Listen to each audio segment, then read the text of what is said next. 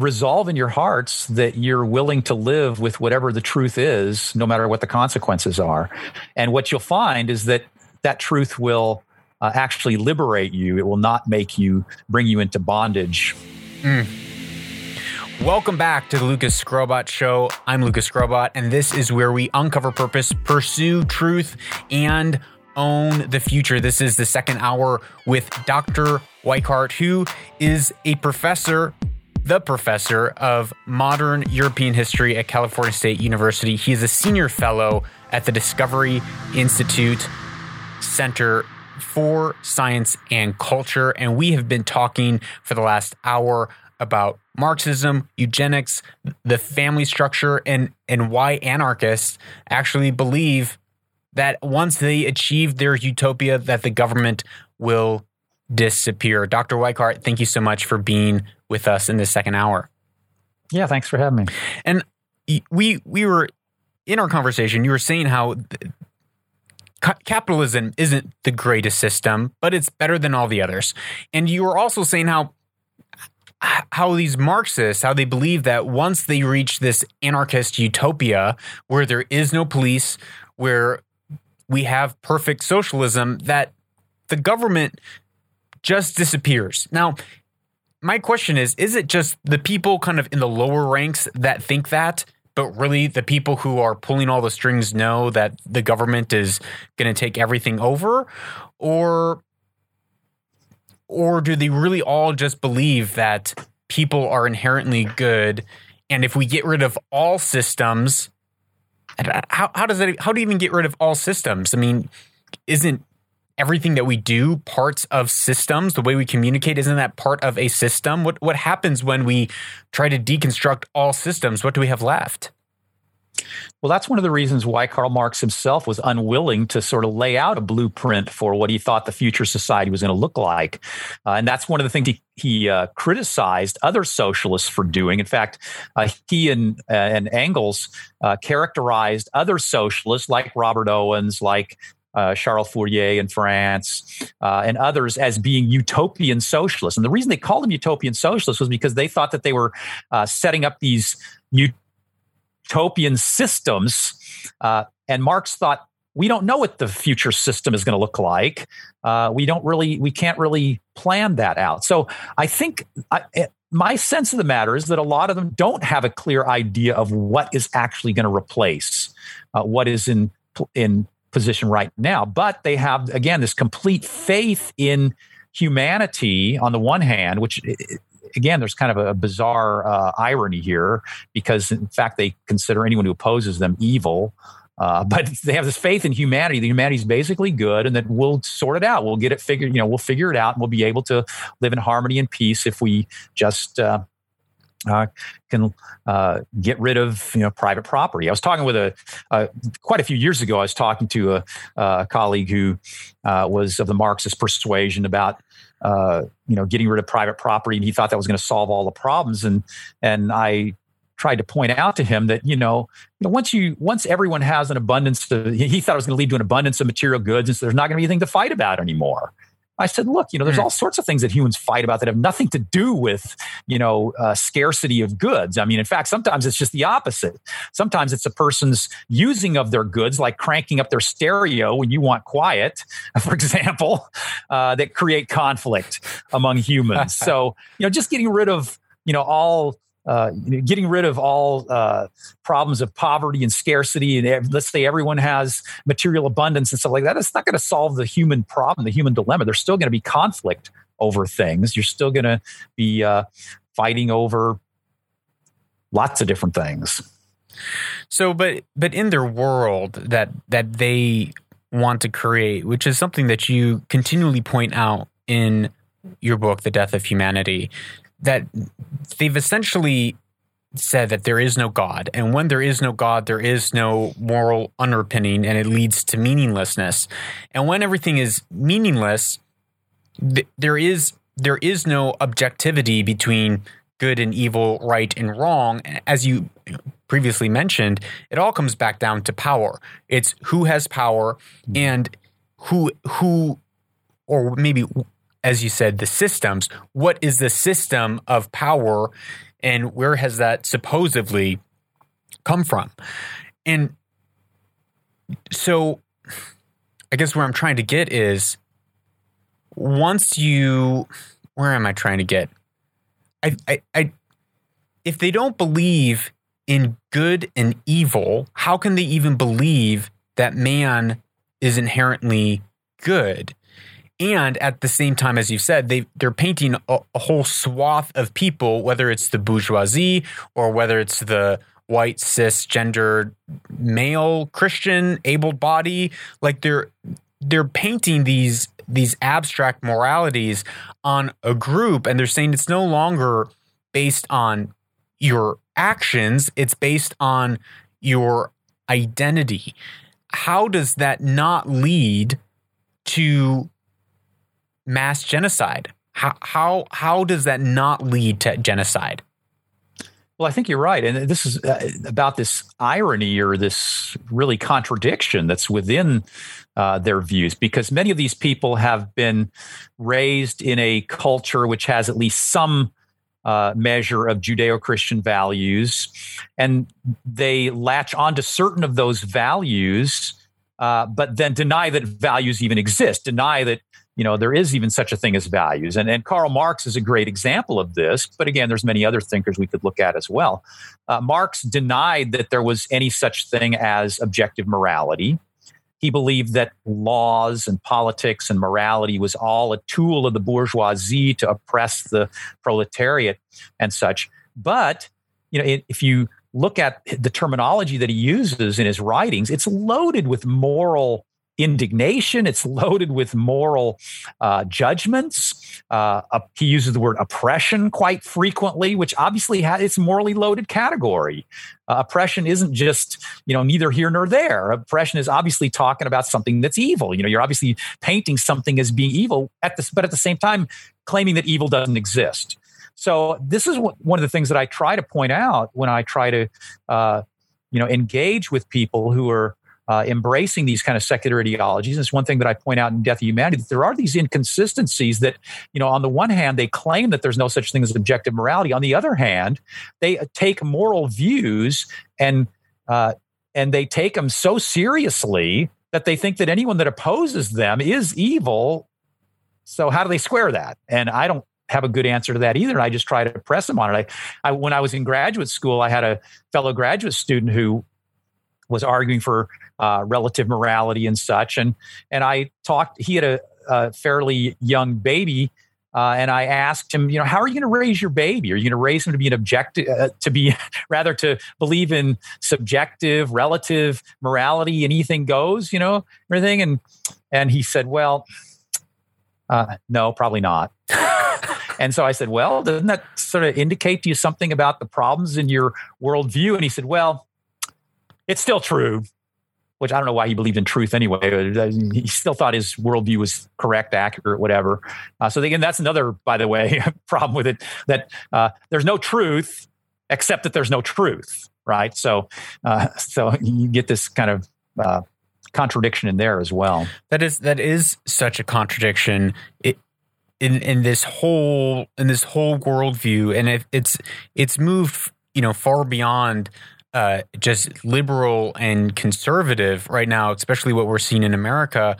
But it's not just in America. I mean, if you write about it in your book, these ideas in Europe are a decade or more ahead of what we're seeing right now in America with eugenics, with euthanasia, with abortion laws. It's just moving so fast, and it's spreading everywhere in the world. And so in closing, my question to you would be, for an individual who has, they believe in God, or maybe they don't, but whether they do or not, if they're struggling with meaninglessness, they're struggling with purposelessness. I mean, this generation, probably more than any generation, has been searching for purpose. They want to leave an impact on their life. They want to do something that's purposeful and meaningful. And they're searching, but it doesn't seem like anyone's actually finding purpose and meaning. They're not actually finding that fulfillment that they're looking for, at least not in the conversations that I'm having. What would be the antidote to these ideologies that lead to the celebration of suicide, that lead to the celebration of nothingness? What is the antidote to all this that we need to step into so that we can begin to combat these ideas and shape tomorrow for a future that is more hopeful? Well, I think if people try to get in touch with their own consciences, I think that could help for one thing. Bertrand Russell was a very famous philosopher in the 20th century, and it's remarkable some of the things that he wrote in private letters that seemed fairly contrary to some of the things that he was saying publicly, or at least maybe not totally contradictory, but sort of give a different way of looking at his life. I mean, Bertrand Russell, deep down from the correspondence that he wrote, knew that there was meaning and purpose and significance in life, even though mentally he denied it. Intellectually, he just denied it, said there's no such thing as meaning, purpose. So I think people who understand deep down in their hearts that there is meaning and purpose and significance to their life, and they realize that there's meaning, purpose, and significance to other people's lives, and that's why they value them. That's why they, they care about them. That's why they don't want them to die of COVID-19. That's why they don't want them to die in genocide. That's why they don't want them to be treated ill in racist encounters. That's why they, if people start asking, why do I value these other people? I think that they should realize that maybe the intellectual constructs that they have in their heads, don't correspond with reality. And maybe that's why. And so, a lot of the intellectual constructs we're talking about here, constructs that, again, these things we've talked about, the idea that the universe is just the product of blind chance. Maybe that's a wrong idea.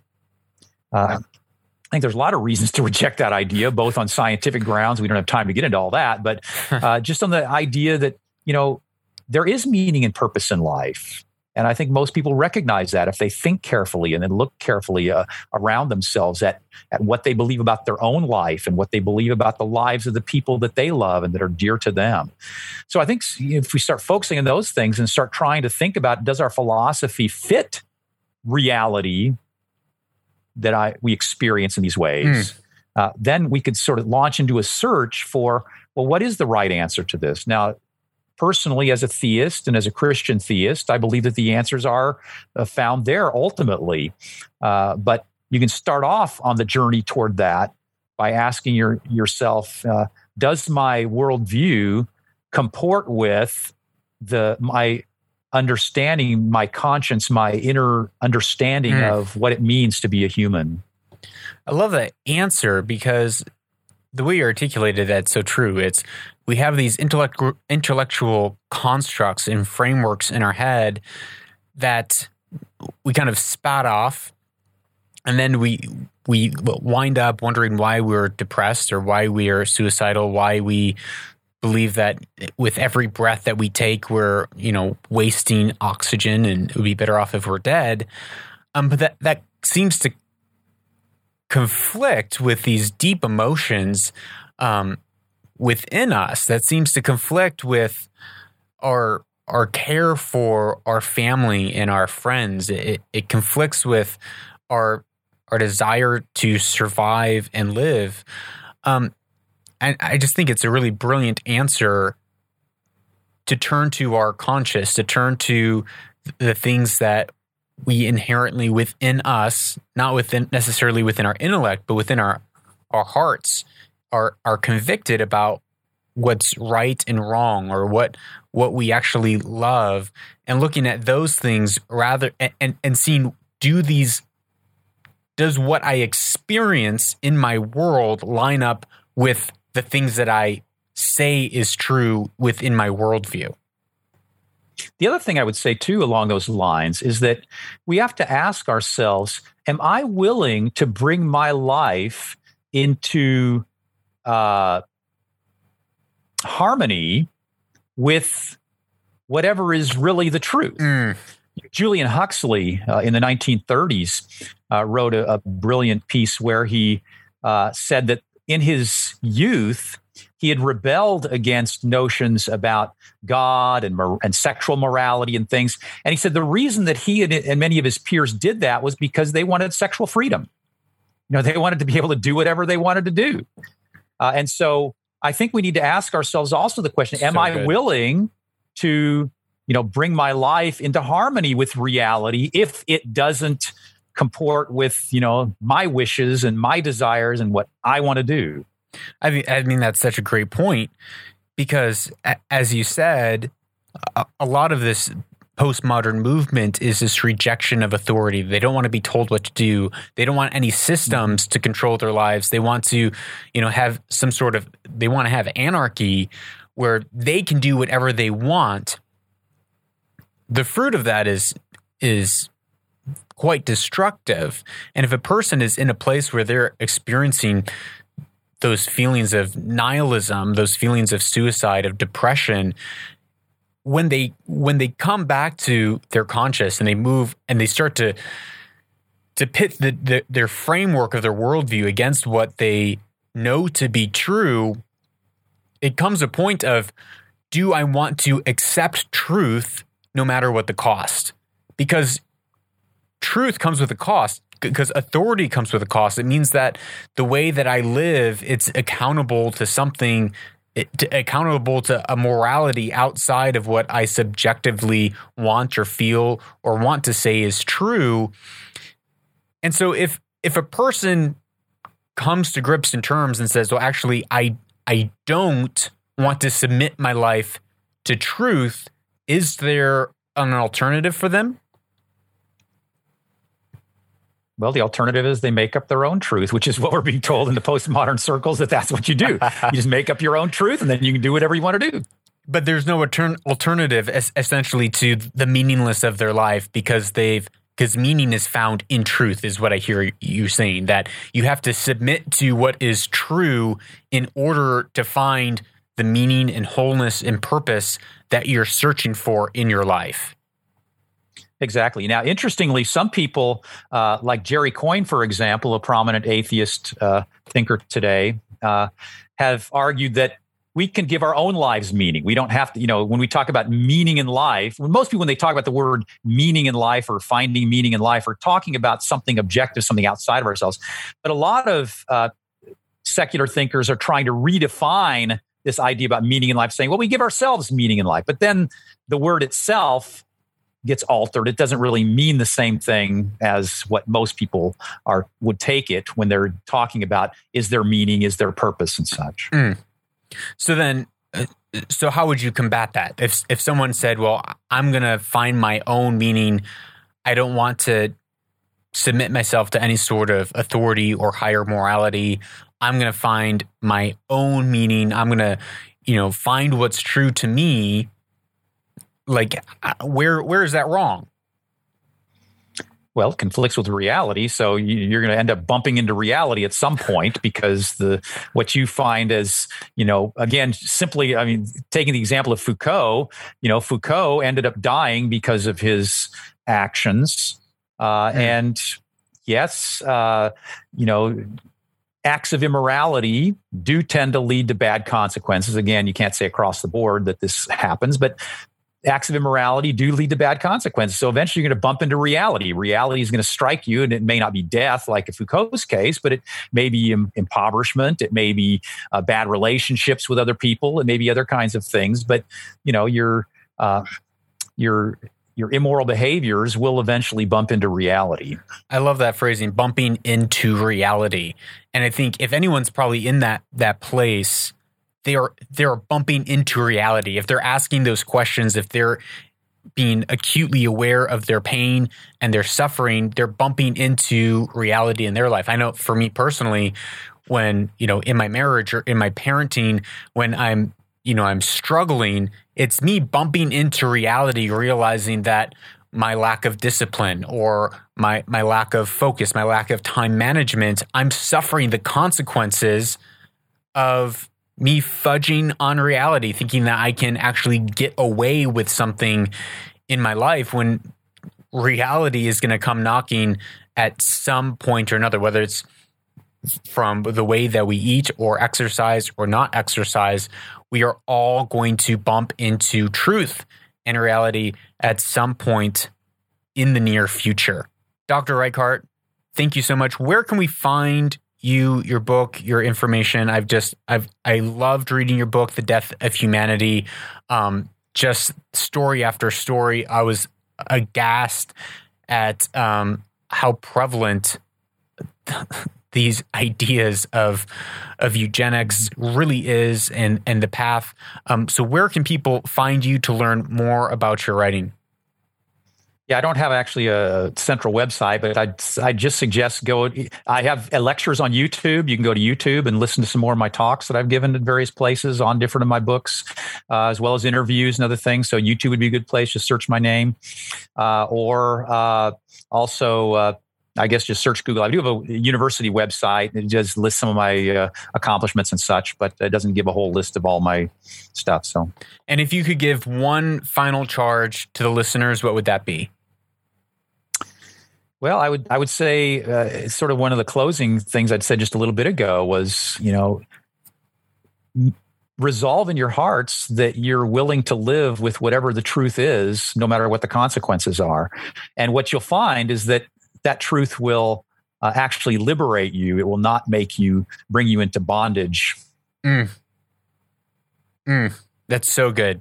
Dr. Weikart, thank you so much for being on the show today. Thanks for having me.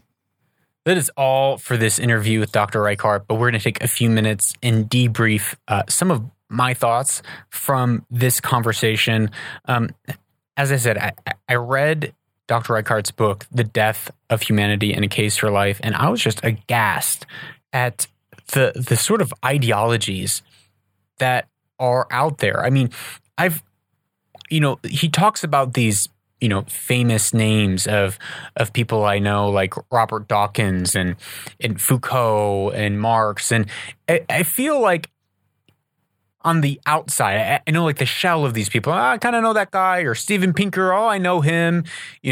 He's been in some like really cool places or magazine or something, but I haven't like dove deep into the ideology or some of their statements, some of the things that these people have actually written deep within their manuscripts, deep within their studies and their works. And Dr. Weikart exposes so much of the ideology and driving forces that are deep beneath the surface of Darwinism, of evolutionary biology, of the idea that there is no God, there is no morality, there is no truth. And it is fascinating to me how time and time again, as we look through history, and when we see these ideas emerge from one person to the next, they're coming to the same conclusion, which is that human life has no value. It has no meaning. It is meaningless and purposeless. We should pursue suicide. We should pursue eugenics. It is immoral. Dr. Richard Dawkins says it is immoral not to abort a baby with Down syndrome, not to end their life. It's immoral. And it's just, I'm constantly shocked at where all of this ends up, where it all leads. As we talked about in this episode, we started talking about the evolution of the family, how to totally abolish the family unit, and why people want to abolish the family unit, because the family unit is one of the clearest authority structures that we see in the earth. And it kind of fractals out. You have that family unit, and then you have a community or a tribe where there's a leader of a tribe, and then a leader of a city and a state and a nation. And it's, if you can destroy the ideology of authority, of leadership, of responsibility, because really leadership is responsibility. If someone is leading, that person can be held accountable. That person can be held responsible for the actions and the fruit of society around them. But if you do away with that, then, well, no one's responsible. And not only is no one responsible, but no one can be held responsible, because there's no longer a moral law. There's no longer a moral code. There's no longer someone to say, hey, that was wrong. You need to be disciplined, or you need to be charged, or you need to be punished because what you did is immoral. It's a crime. And when you look at, as Dr. Weikart said, when you look at what these groups and this ideology really want, it's anarchy. It is complete systemless society. It is complete lack of any sort of authoritarian structure within the whole of society. Why would they want that? Well, as he said, it's because they want freedom.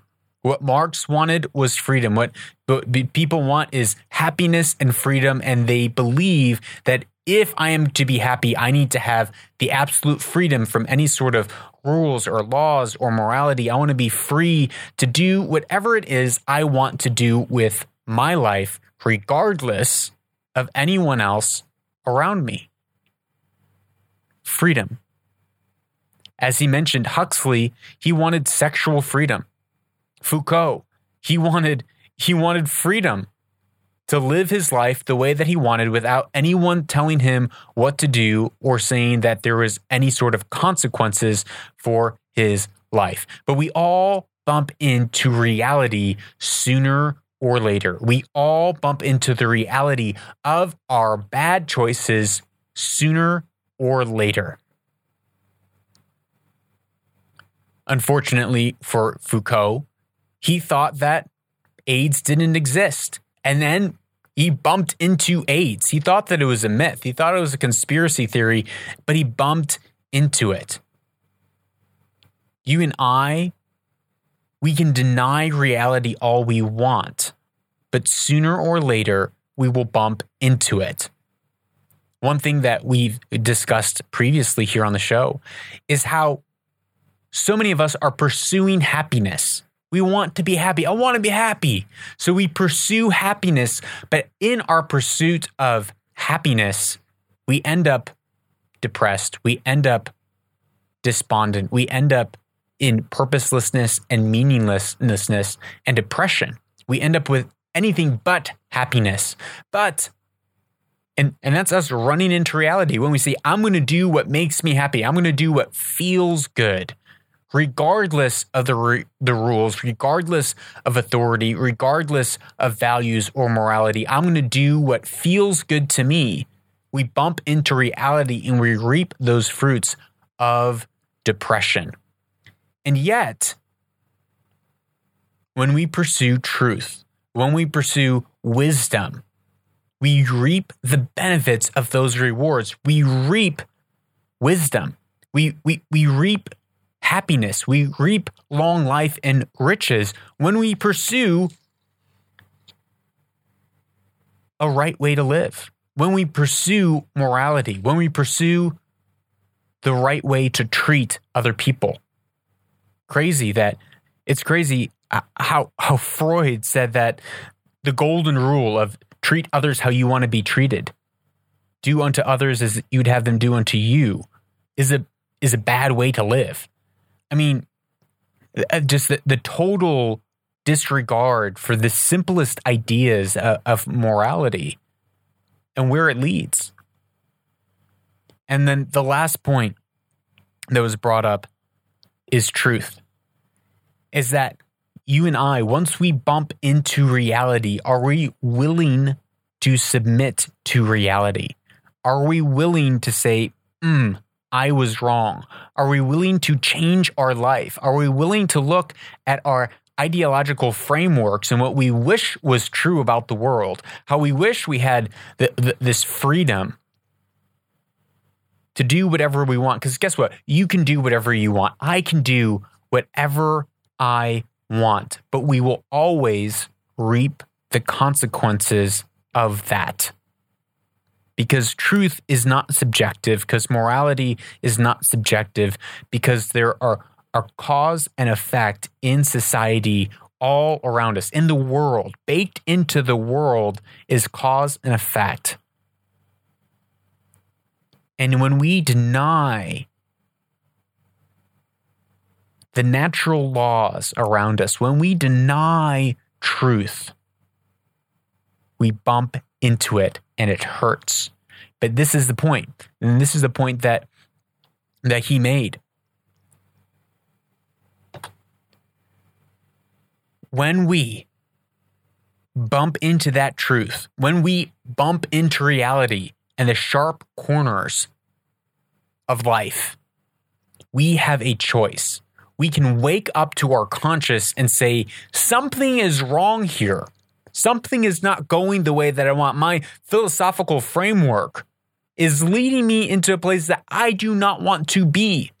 When I look at my life and how I actually care for my family, I actually care for my friends, I actually care about myself and not dying. I actually don't want to be depressed and suicidal.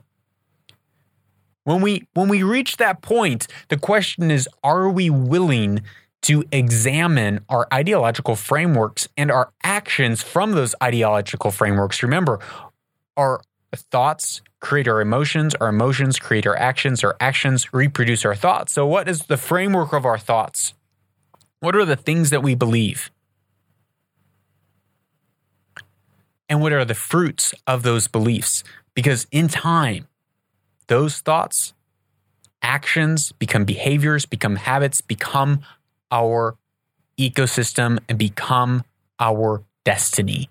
So when your ecosystem, your habits, your behaviors around you are not lining up with the world that you want because you're experiencing pain and hardship, you're experiencing depression, are you willing to go back to that ideological framework and say, maybe what I believe isn't true? Maybe these frameworks of this utopia that I thought that I could live in because I'm pursuing what makes me happy, myself included. I'm talking to myself too.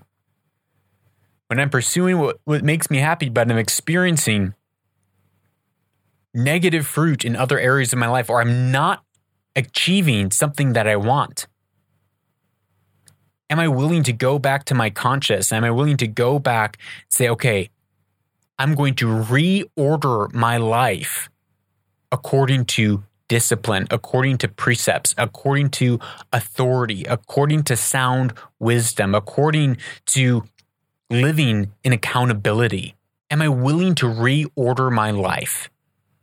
And if you are not willing, or if I am not willing to reorder our lives, then we will reap the destructive consequences of our choices, of our actions. We will, and we will bear the responsibility. It is prevalent today of people not wanting to take on responsibility. I just heard today, one of my children, they said, this is really funny. One of my children today ate a gummy bear, a gummy worm, took it from his brother's pocket, and he ate it. And when we questioned him about it, he said, well, I didn't mean to do it. And now my wife and I were like, what do you mean you didn't? How did you not mean to reach into someone's pants pocket, pull out a gummy bear, and eat it? Did someone force it down you? Did something just come over you and you lost consciousness and you accidentally ate this gummy bear? Don't give me this, oh, I didn't mean to do it. It just happened. It was an accident.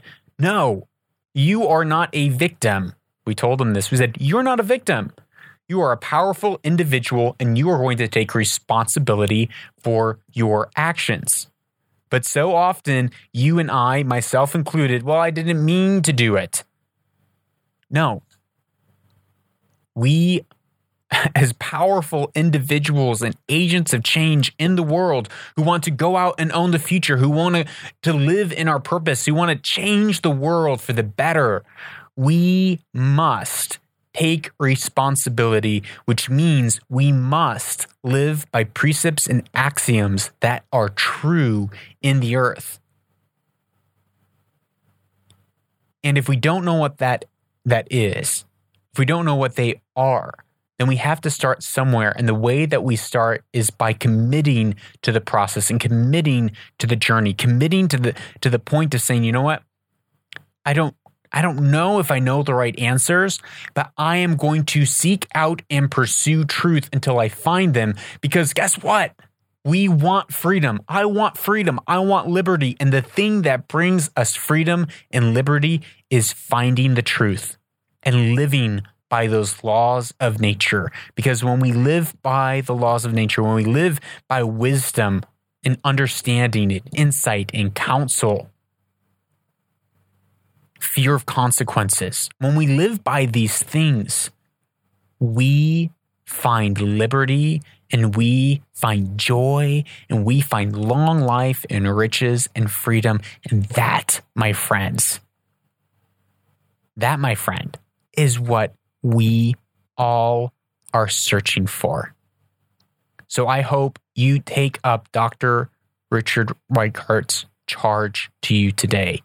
Pursue truth. Pursue truth, because that will open the door to purpose, which will enable you to own the future. I love getting your questions.